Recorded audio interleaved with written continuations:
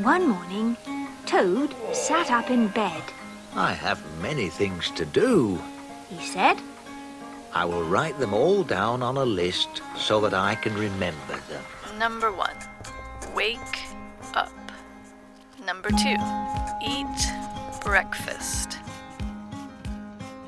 From the Third Coast International Audio Festival in Chicago, I'm Gwen Macsai, and this is Resound.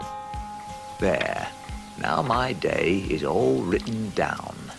Resound is a remix of music, documentaries, found sound, sound bites, and lists of little audio items we find all over the world. On the air, the internet, we listen to everything we can get our ears on and bring you the best of what we hear on Resound. Number 3, get dressed. Number 4, go to Frog's house. Look at my list of things to do. Oh, that is very nice. The 10 Commandments, the 10 Most Wanted, the Top 10, 20 Under 40, 50 Most Beautiful, 100 Best Companies, A-List, B-List, VIP List, Angie's List, Emily's List, Craig's List, Schindler's List, Waiting List, Watch List, Packing List, Punch List, Mailing List, Grocery List, To-Do List, Bucket List. Today on Resound, guess what? My list is blowing away. What will I do without my list?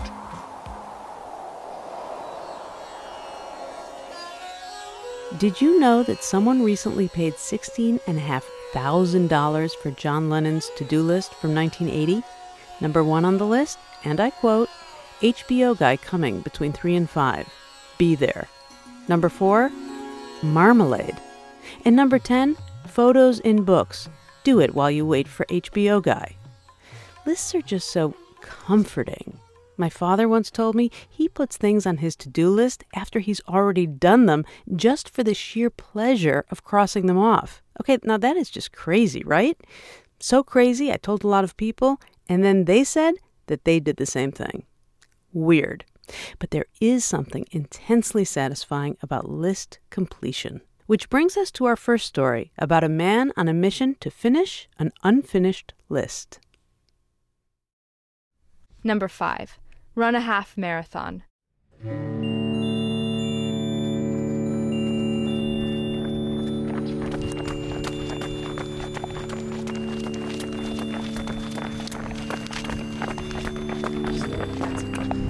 So how often do you run? This past week has been really bad, but usually I try to go at least like 3 times a week. But yeah, I haven't run in like 4 days. Today might be rough. What do you think about when you're running? I guess the stuff that I have to get done, the kind of like logistics of all of this trip and what I'm gonna write about next, or, you know, it's a really good way for me to sort through my to-do list.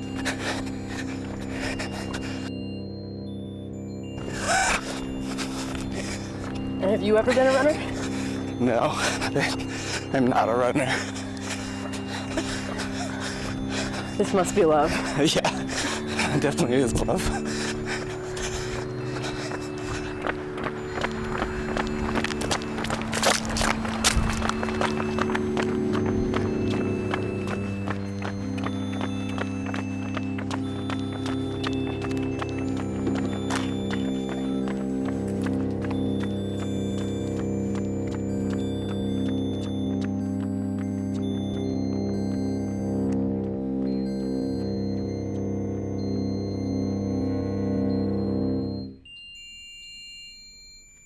Number 4.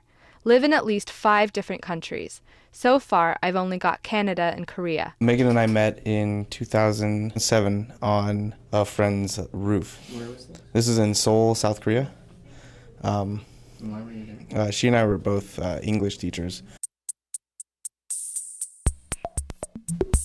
Our mutual friend, whose name is Joanna, I met Joanna my first day in Korea, and I mean, from the second day, she started talking about her best friend that was coming over to live and teach. From the beginning, said, you can't date, you're not allowed to date this girl. We had a really big group of friends that were all really tight, and she was concerned that it would like ruin the friend dynamic. So naturally, when somebody says that, of course you want to like explore that. It seemed like such a ridiculous thing that our friend was making a huge deal about us not being able to date. So I turned it into a big joke and would send this girl that I didn't know at all just like really weird emails and stuff that didn't make any sense, or like lyrics to really cheesy pop songs. When Joanna was telling us we weren't allowed to date before Megan came to Korea, I sent her the lyrics to this song. Last night, I had a dream that we went to Disneyland. We went on all the rides, didn't have to wait in line. I drove you to your house where we stared up at the stars. I listened to your heartbeat as I held you in my arms. San Dimas High School Football Rules by the Ataris was the lyrics to that song, is what I sent her. Nothing could go wrong any time that I'm with you. You're blushing right now for the record. Yeah. Thanks. We're leading up to that first kiss. I think when they wrote this song, well, I hope that when they wrote that song that they were joking, because it's like, it's so ridiculous. These are the things that make me free. I feel like I'm stuck in Stand By Me. That was my intention anyway, as like a joke. So you meant it ironically. Yeah, I totally meant it ironic. I'd even have Wayne Newton dedicate a song to you. That is kind of a funny way to start dating, to joke about starting to date. Dating, yeah. Yeah, it was totally, yeah, we spent like 2 months joking about dating, and then she got there and we dated like a month later. And I wonder if the joking, if that sort of gave you guys like a common ground to begin with. Do you know what I mean?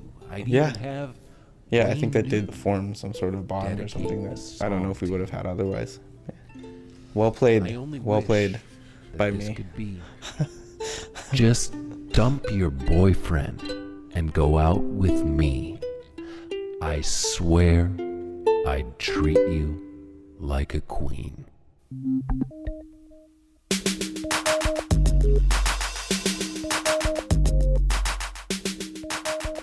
She liked wearing dresses a lot. It's nice to when girls wear dresses. It just sounds dumb, I think. I think it's a different aesthetic when as opposed to pants. Yeah, and it's really comfortable and easy. And there's nothing wrong with women wearing jeans. Believe me, I think women look great in jeans. But you're not Arnold Schwarzenegger, is what you're saying. No. I mean, I saw her pictures and stuff, and I knew that she was pretty, but I don't know. I was definitely like taken aback, and I was definitely intimidated. My friend that was leaving the following day ended up talking to her way more than I did. Like I did the introduction, and that was about it that night. I couldn't deal with more yet. Yeah, not yet. It was too much.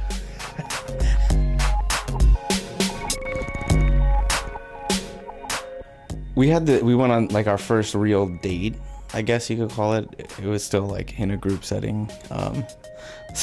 But we sort of like, we split off at the bar, and she and I just split a pitcher of whatever terrible beer that they serve in Korea. And I don't know. I think after that night, both of us were fairly certain that we liked each other and wanted it to like be something. Yeah, it was really natural. You say that as though she was your first girlfriend, like the vagaries of nature were at play. I think I'm largely confused by women, but no, it wasn't. I mean, I've dated other people before, and it just didn't feel the same. It didn't feel the same. How did it feel different? I had that like uh-oh moment or whatever you want to call it when we would hang out, and that's to me signaled that, you know, this might be more than just a casual dating relationship. We developed this habit of getting on city buses and just riding it to the end of the line. In Seoul, the transportation's so cheap. You go really far outside the city too, so you get to see like really interesting, crazy parts of Korea. So we just hop on a bus and ride it to the end.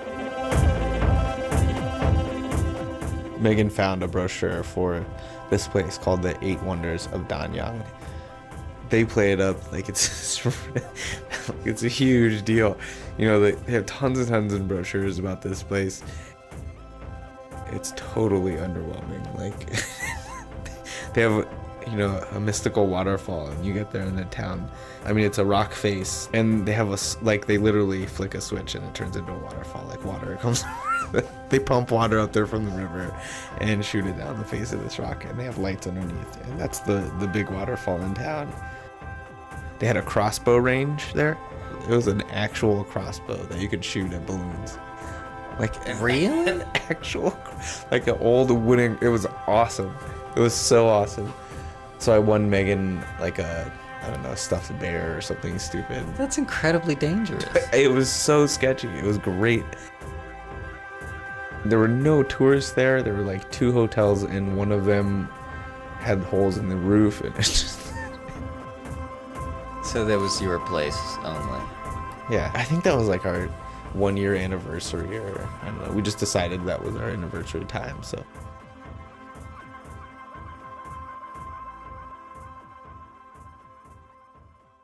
Do you remember the first time you guys exchanged I love yous? Yeah.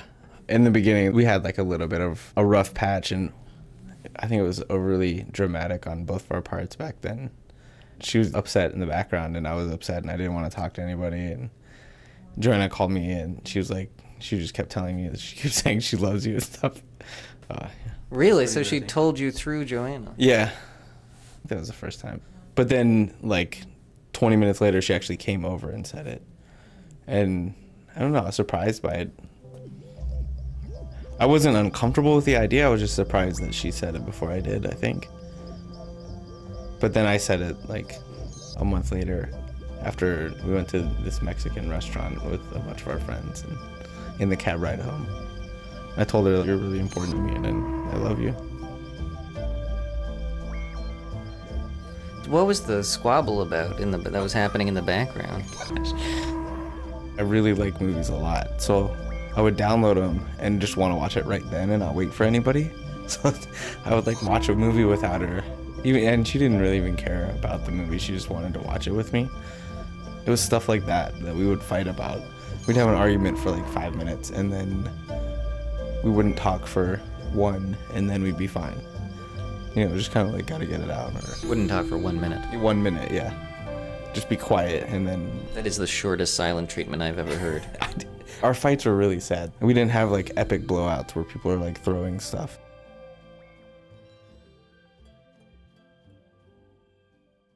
The next summer in 2008, she felt a lump, and then she wanted to get it checked out. Everybody, of course, is like, oh, don't worry about it. It's not going to be a big deal. I remember being a little, definitely worried. Your mind naturally kind of goes in every direction possible to maybe try and prepare you for all of the outcomes. So yeah, I was definitely scared, but I really honestly didn't think it would be anything. She rode the hour-long bus from Seoul to the airport and met me in the airport, and then we rode the hour-long bus back in. She'd already had the biopsy, so we went in to talk to the doctor about, I guess, the results of it. I wasn't being irrational or anything, I didn't think. I just, like, I thought that they would tell her it was nothing. I expected that. We sat down in this little office, and... Korean doctor, yeah. I mean, he didn't speak perfect English, so he didn't want to... I think he didn't want anything to be lost in translation. He wanted to be very honest and be nice and be comforting. But, you know, he struggled. So, I mean, he just says, like, you have... It's bad. This is not good. You have, like, you know... he kind of danced around it for a second and then just said it. You have breast cancer. And we just,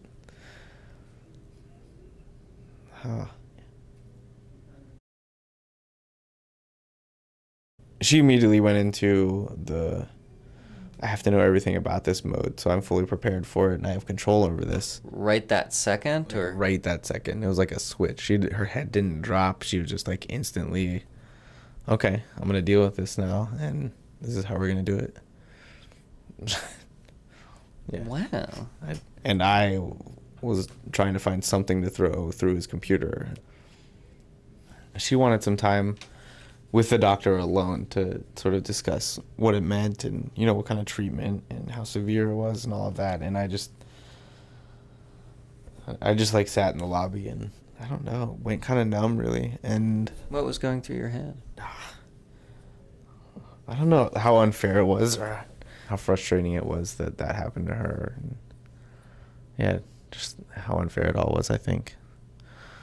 So after she was done with the doctor, we went downstairs and had to pay for all of like the x-rays and all that stuff. And then we left and went and sat outside for a while she called her parents and I called my parents. What did you say to your parents? I think I just said Megan has breast cancer, and yeah, that was probably it. And do you remember what your parents said? I think they were pretty stunned and like they just said like it'll be okay.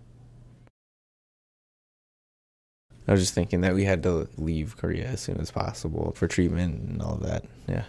But yeah, she went back to Petrolia and I moved back to DC. Wait, so she was in Canada. You weren't even in the same country. No.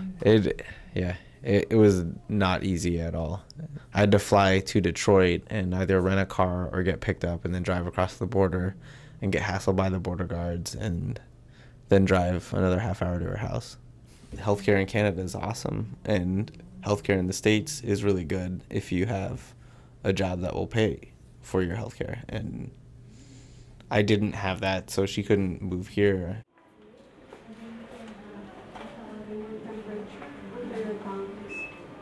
All of 2009 was like breast cancer treatment. She had a mastectomy.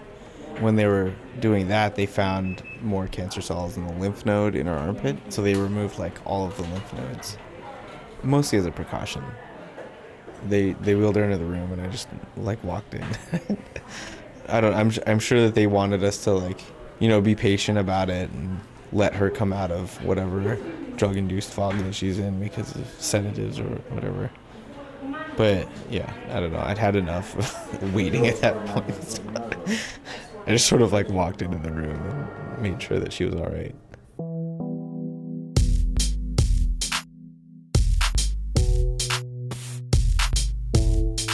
It took probably a month for the surgery to heal, and then they started her on chemo like right away.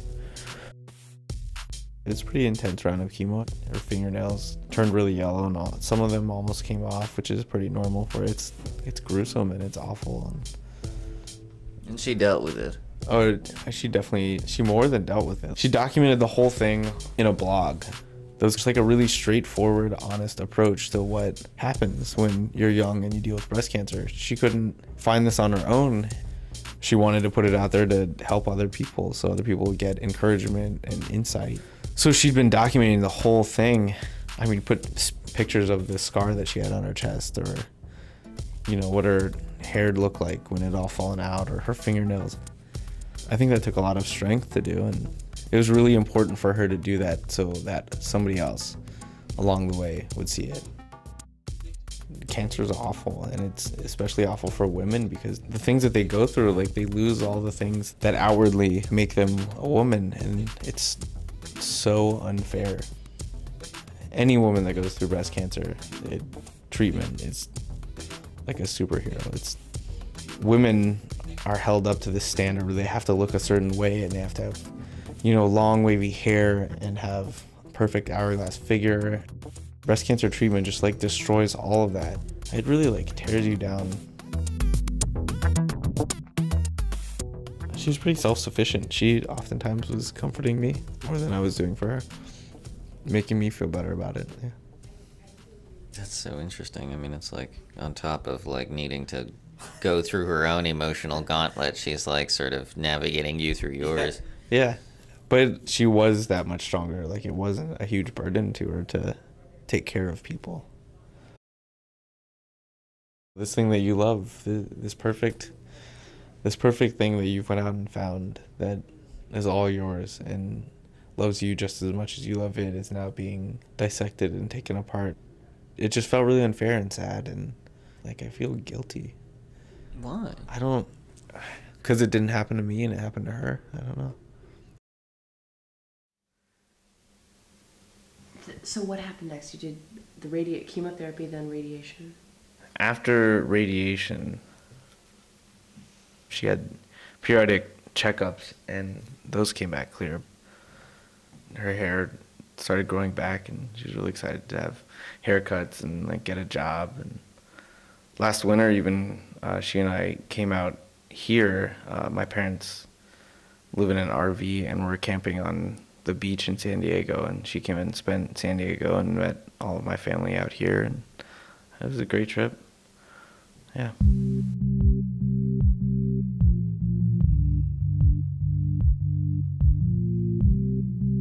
Number 17. Get married. No pressure, Adam. How did marriage first come up? I'd been thinking about it for a long time. Before or after the diagnosis did you start thinking about it? Probably after, when we moved back. I didn't make very much money, so I couldn't like save. I was just paying bills basically. So I didn't really like have enough money to get her a ring or anything. Although you don't necessarily need a ring in order to get married. No, that's true. But you search your whole life for like the perfect person. You know what I mean? Like your other half. And I found that. I wanted like everything to be perfect for her.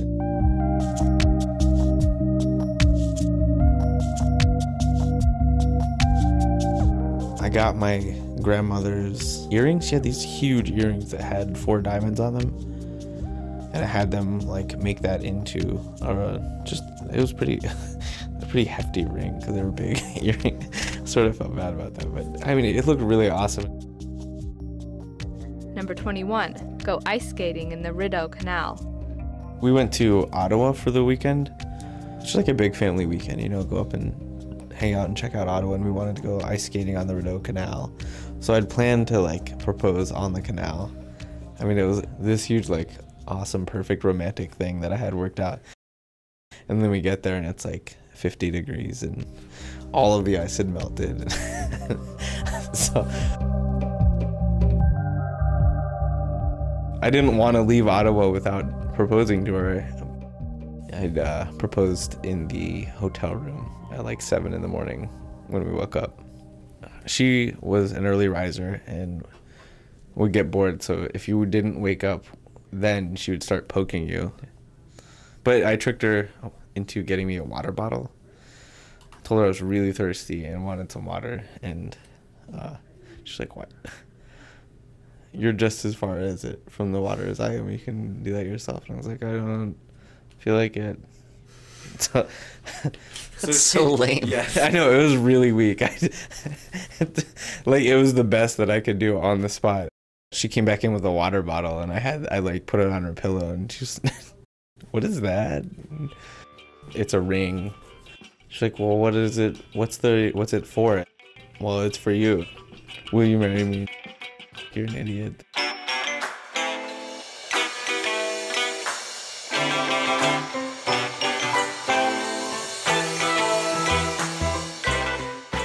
It was not the like smoothest thing ever, but our relationship was always like me being really goofy and not doing things the way that they're supposed to be done, or they just don't work out well, and I look like an idiot basically.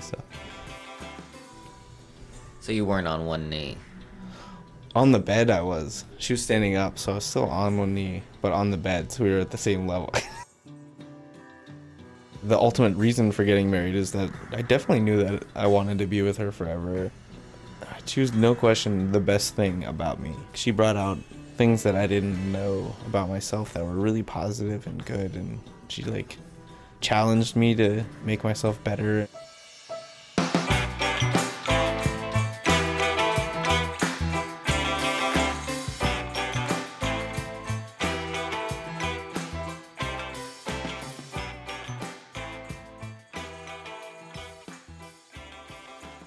Number 11. Complete the Weekend to End Breast Cancer 6-kilometer walk in Toronto. In January 2010, she started getting like headaches, really bad headaches that like just wouldn't ever go away. She went to the doctor. They did like CAT scans or MRIs or whatever, and it had metastasized. It had come back, and it has 2 tumors in the back of her brain.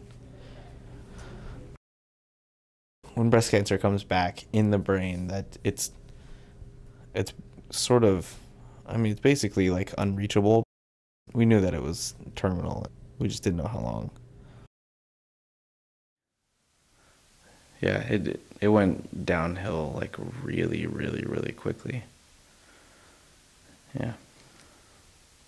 The ambulance came and took her to the hospital, and we were there, and the doctor told us what was going on and everything, and gave her the choice of going back home, like making her comfortable enough to go back home, or like, you know, passing away in the hospital, and she chose the hospital.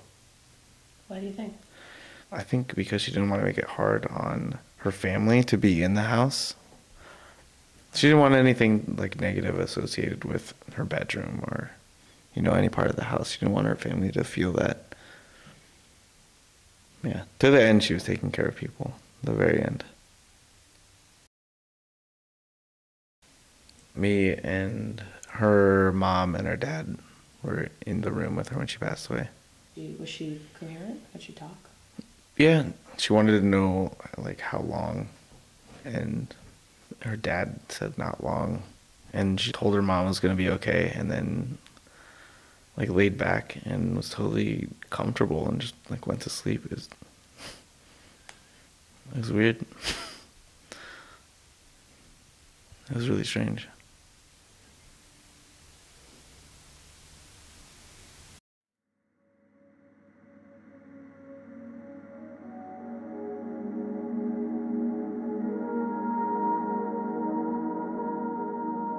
I read your most recent blog post and I was like, wow, like, I was thinking something along the lines of like, I can identify with like a fraction of that feeling. Do you know what I mean? It was like, because I felt like it's like the worst possible breakup times 1 billion.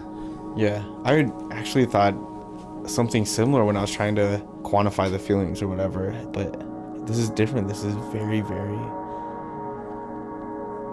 I mean, I don't want to diminish what it's like to go through a breakup, because that does suck.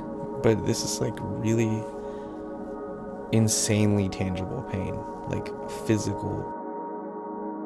Like my stomach, I remember right when she passed away, I remember not being able to stand up. I was like bent over sobbing and not being able to like right myself. I couldn't stand up because it like hurt so bad. Like that literally feels like being crushed, getting hit by a bus, being run over by a train. It's instantly leveling. Yeah.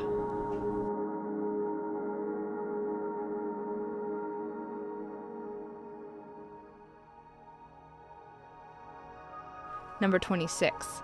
Travel to India to volunteer with children. I'm in Jaisalmer, which is like the furthest city west you can go before you hit Pakistan. There's just like cattle and goats and pigs all wandering around town. Every couple of weeks, a few guys will come out and round up a whole bunch of pigs, like 10 of these pigs, and put them in a net and haul them off to the bigger hotels that are outside the city for the tourists and foreigners ham and bacon in the morning. It sounds like there's people outside pulling the skin off an animal. It's the most blood-curdling squeal I've ever heard. I didn't know pigs had it in them. They literally live in the sewer system, the open thing. They spend all of their time rooting through the sewers. It's a pretty gross cycle of food, I would think.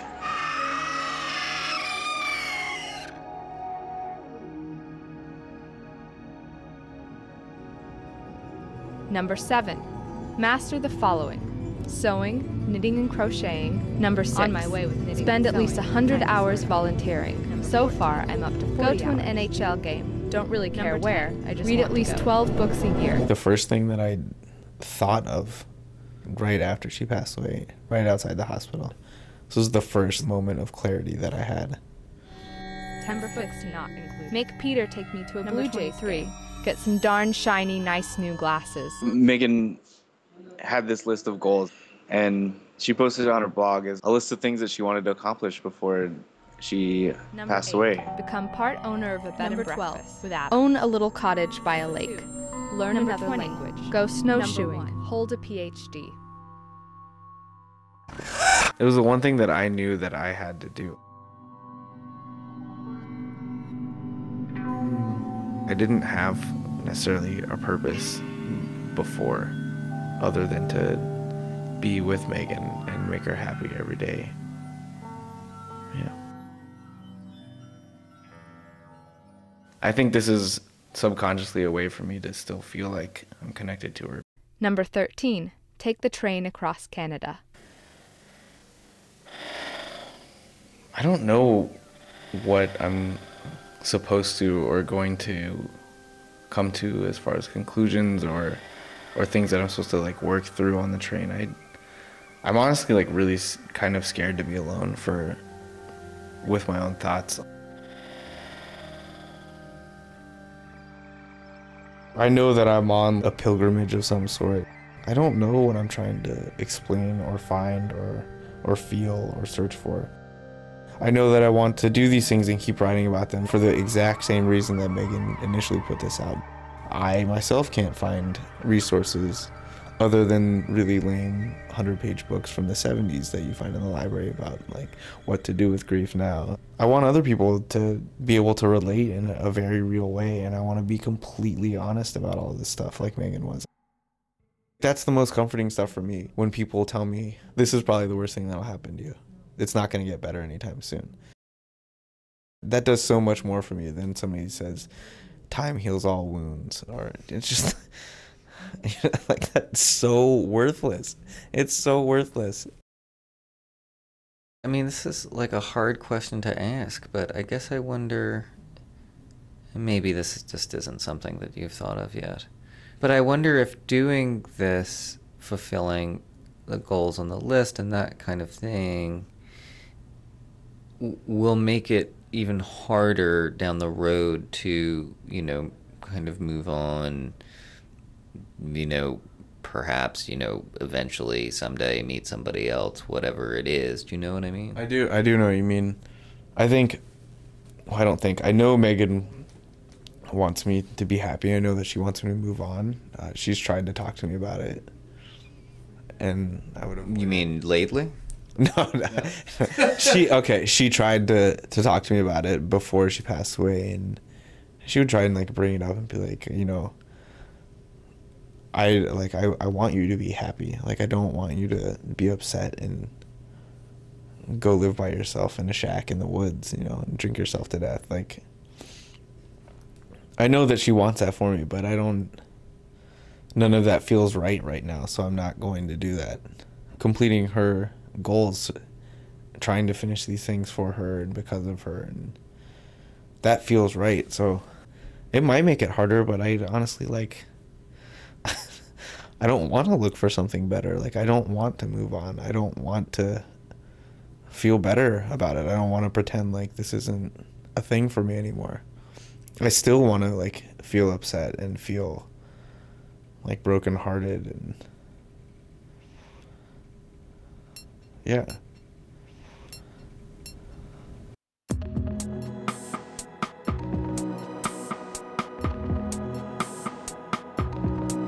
The List was produced by Sean Cole and Ashley Ahern and edited by Nick Vanderkolk. It originally aired on Nick's podcast, Love and Radio. A quick update. It's been over 2 years now since Megan died, and Adam is still working on The List. In fact, after finishing the half marathon he was training for in the story, he went on to run a full marathon, which wasn't even on the list. And he's still running. To find out more about the project, visit our website, thirdcoastfestival.org. You can also find us on Facebook, Twitter, website, email, telephone, snail mail. 1, 2, 3, 4. 1, 2, 3, 4. You're listening to Resound from the Third Coast International Audio Festival in Chicago. I'm Gwen Macsai, and today we're talking about lists.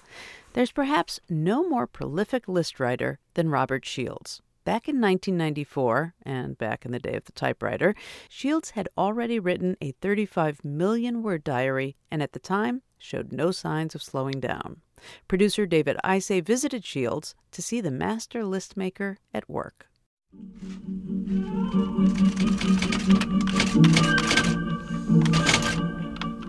no less than 4 hours each day, Reverend Robert Shields of Dayton, Washington, holes himself up in the small office off the back porch of his family's home, turns on his stereo, and types. He is surrounded by a half-dozen IBM wheelwriters in case one of them breaks down from overuse. I can do this. Shields spins around in his swivel chair. And get all 6 typewriters without getting up. Robert Shields is 75 years old. He is a short, round man with an impish grin, decked out in his customary writing garb, navy blue thermal underwear and a white T-shirt. Shields was a minister and high school English teacher in this picturesque Washington town before devoting himself to his journal. My diary is complete. Shields is certainly not exaggerating. Over the past 20 years, he has typed between 3,000 and 6,000 words each day, keeping a record of everything that happens to him. The entire day is accounted for. I don't leave anything out. It started in at midnight and go through the next midnight, and every 5 minutes is accounted for. 12:20 to 12:25, I strip to my thermals. I always do that. 12:25 to 12:30, I discharge urine. 12:30 to 12:50, I eat leftover salmon, Alaska red salmon by Bumblebee, about 7 ounces. Drank 10 ounces of orange juice while I read the Oxford Dictionary of Quotations. Robert Shields types his diary in 2 perfect columns down sheets of 11 by 14-inch paper, which he eventually binds into ledgers and stores in huge cartons, 75 of which are stacked to the ceiling just outside of his office. It's an uninhibited diary. It's a tell-all, show-all. It's spontaneous. I type it as it comes, and I don't correct it, and I don't edit it. Do you read it? No, because if I read it, I wouldn't have time to do anything else. 12:50 to 1:45, I was at the keyboard of the IBM wheelwriter making entries for the diary. I typed diary entries since 3 o'clock this morning. I failed to mention that the Tri-City Herald weighed in this morning at 1 pound 11.5 ounces. That was the heaviest paper we have had to my knowledge. It lacked only half an ounce of being 1 3/4 pounds. Think of it. 1:45 to 2:10. Reverend Shields does have a background which might help to explain this undertaking. His father, John Arthur Shields, was the world's speed typing champion at the turn of the century. He would type the Gettysburg Address over and over again on a manual typewriter at a rate of 222 words per minute. Robert Shields says that he kept a diary on and off for much of his life, but it was not until 1972 that he began to keep this minute-by-minute record.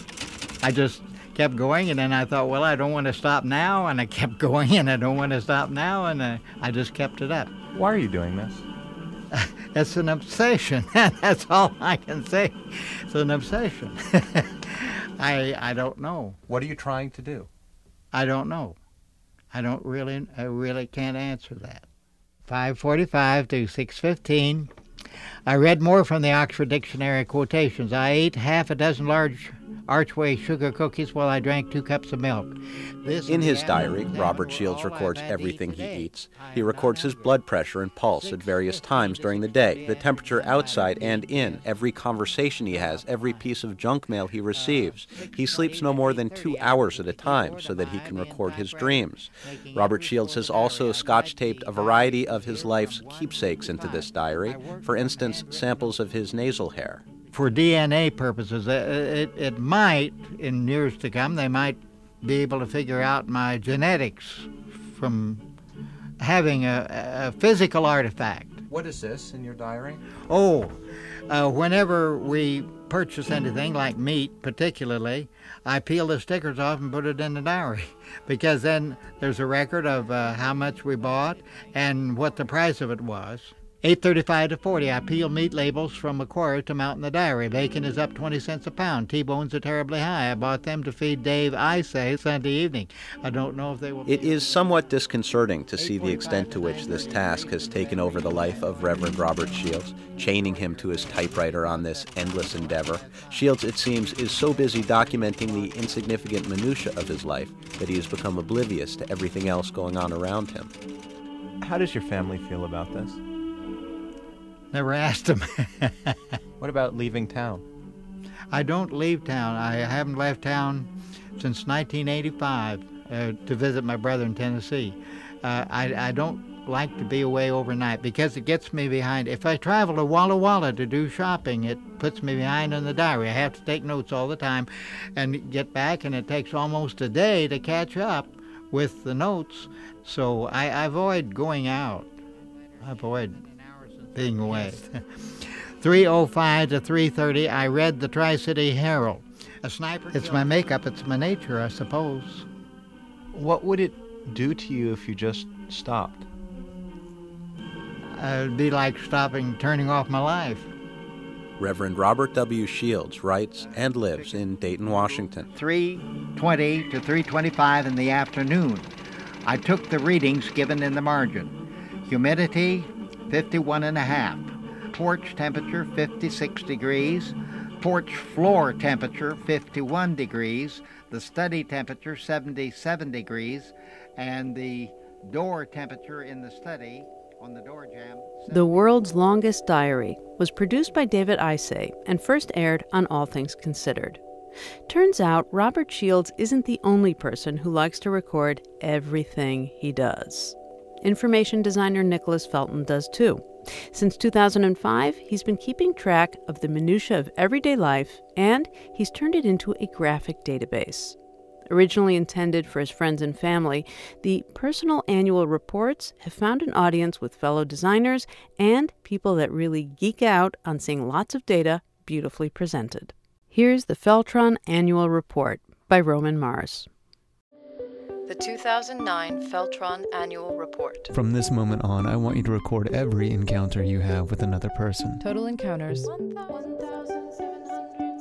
Each mode of transportation.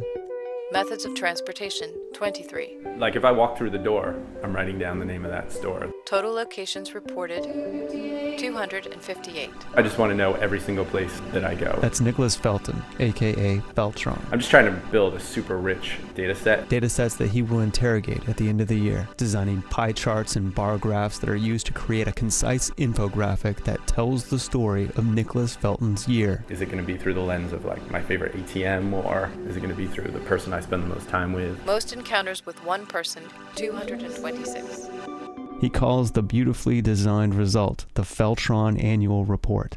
Well, the thing that's really relatable about this report... That is the voice of freelance journalist Nate Berg. He interviewed Felton in New York for us. Not only is it clear and kind of easy to understand in the sort of graphs and pie charts that we've all gotten used to seeing all over the place, but I mean, it's presenting stuff directly kind of out of my own life, too. New York restaurants visited, 111. How many restaurants did I go to last year? How many beers did I drink? Ice cream flavors consumed, 9. These are all things that I do, and having the data and the ability to present it helps draw that connection between two essentially strangers. All the easy dismissive criticisms about Foursquare check-ins and Twitter should be popping into your mind right now. They all boil down to this: why do I care about what you had for breakfast this morning?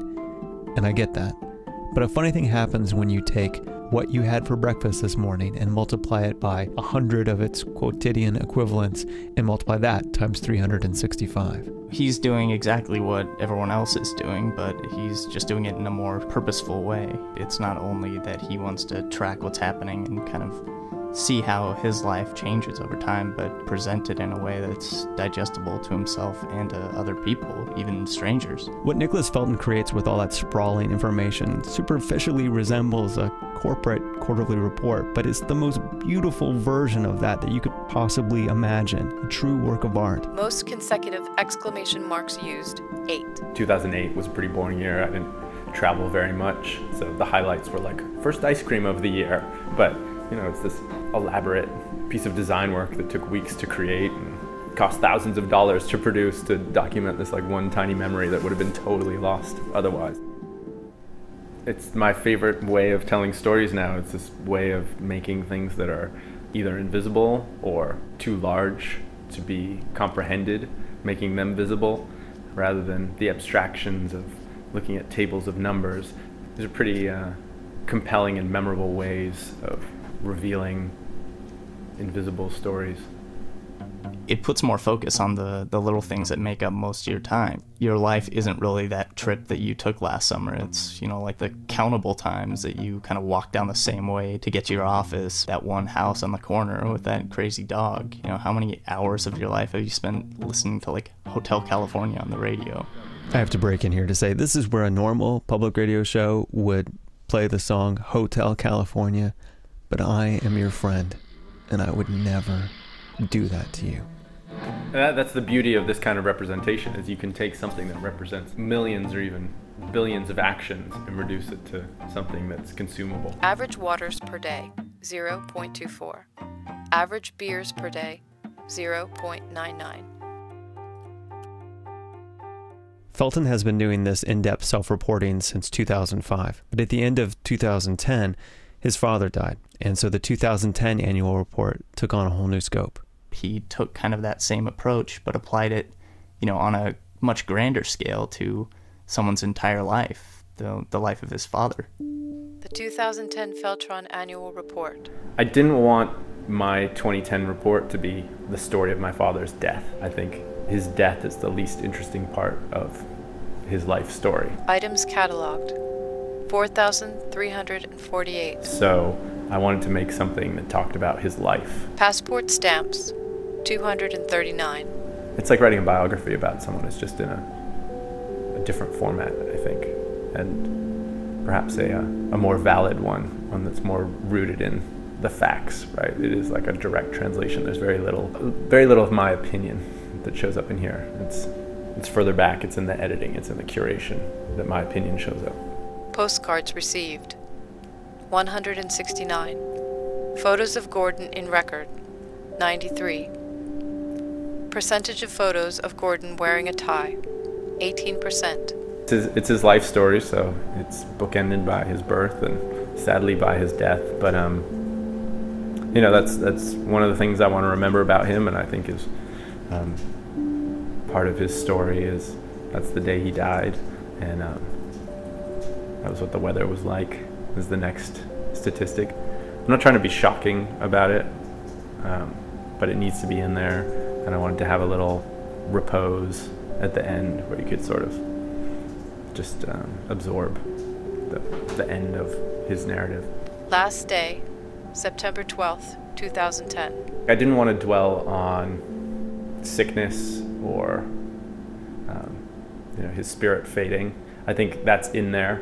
If you look at a lot of the graphs, you can see a decline in meals out. It's kind of foreshadowed throughout the document that the spring in his step was diminished in his last few years. My challenge was to try and take that idea of a biography and put it in a new form that I hadn't seen before. And you have to give up on not seeing him smile, like not seeing him in motion, not hearing his voice, or listening to one of his jokes. But that's part of the aggregate view. That's part of this this grander scope that I was going for. Weather on September 12th, 2010. 49.8 degrees Fahrenheit and overcast. The Feltron Annual Report was produced by Roman Mars with Nate Berg for Roman's tiny radio show about design, 99% Invisible. To hear Roman reveal his secrets about creating a successful podcast, visit our website, thirdcoastfestival.org.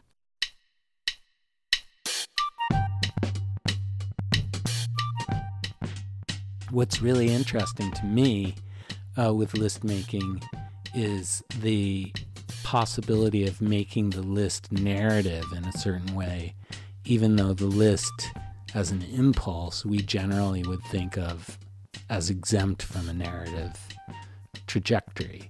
So when I make them, I always try to make the list go from point A to point B and to have an internal dynamic and a climax. Rick Moody, author of many novels, including The Ice Storm, has always had a love affair with lists, also with sound. And when he puts the two together, something interesting is born. In 2006, he participated in our Short Docs Challenge, which invited everyone to produce a short story starting with the sentence, "To begin with, they didn't get along." To begin with, they didn't get along. Jack and Diane, Thelma and Louise, Punch and Judy, Baskin and Robbins, Rowan and Martin, Ogilvy and Mather, Ricky and Lucy, Jarndyce and Jarndyce, Huntley and Brinkley, Abbott and Costello, Burns and Allen, Scylla and Charybdis, Reagan and Bush. They didn't get along. They didn't get along. They didn't get along. They didn't get along. In their middle years, they didn't get along. Austria and Hungary, India and Pakistan, Lebanon and Syria, Paraguay and Uruguay, Iran and Iraq, Ethiopia and Eritrea, North and South Korea, Corinth and Athens, China and Tibet, Russia and Ukraine, Turkey and Greece, Britain and France. They didn't get along. They didn't get along. They didn't get along. They didn't get along. During the missing years, they didn't get along. Apache and Choctaw, Hopi and Navajo, Tamil and Sinhalese, Catholic and Protestant, Protestant and Protestant, Catholic and Jew, Catholic and Muslim, Muslim and Jew, Serbian and Albanian, Bosnian and Croat, Magyar and Romani, Armenian and Georgian, Chechnyan and Slav, Czech and Pole. They didn't get along. They didn't get along. They didn't get along. They didn't get along. At the end of the day, they didn't get along. Down and out, sacred and profane, beautiful and damned, first and foremost, shimmy and shake, latest and greatest, state and main, Venus and Mars, thrust and parry, lift and separate, clean and sober, rock and roll, canon and fugue, black and white and yellow and red and tan and indigo and tangerine and fuchsia and mauve. They didn't get along. They Didn't Get Along was produced by Rick Moody and musician Michael Hurst for the 2006 Short Docs Challenge. To find out more about the challenge and how you can get involved, visit thirdcoastfestival.org.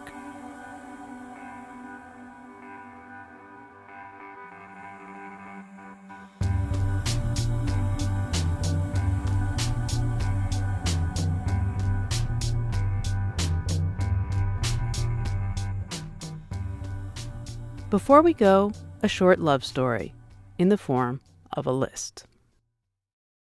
Here's the story of my first love. I don't usually tell it all at once because it's a really long story, but I will try to condense the 13 years down a little bit.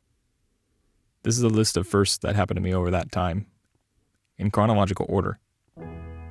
First crush, first date, first time telling someone I like her, first unrequited like, first time persisting anyway, first kiss, first epistolary romance, first girlfriend, first love, first time buying a ring, first time asking someone to marry me, first time getting married, first time getting walked in on by a cleaning lady in the honeymoon suite while in various stages of undress, first time having sex, first apartment together, first vacation together, first time failing at Valentine's Day, first fight, first anniversary, second time failing at Valentine's Day, first signs of trouble, first difficult conversation, first marriage counseling session, first time losing hope that things would ever get better,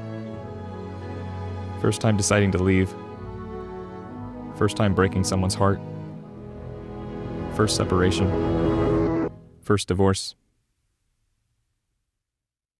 First Love was produced by Whitney Jones for the storytelling website cowbird.com. Hear more from Cowbird at thirdcoastfestival.org, where you can also subscribe to the Third Coast podcast and browse through almost 1,500 stories in our library.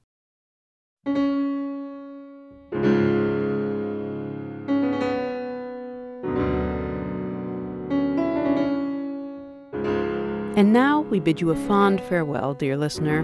Goodbye. Fare thee well. Au revoir, adieu, so long, see you later, ta-ta, tally-ho, over and out.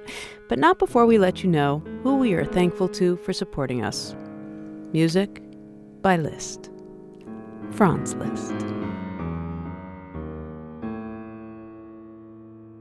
Resound is a production of the Third Coast International Audio Festival in Chicago. I'm Gwen Maxey. The program is produced by Katie Mingle and curated by Johanna Zorn. You can hear today's program at thirdcoastfestival.org, where you can also hear 1,500 outstanding documentaries from around the world, and subscribe to our podcast.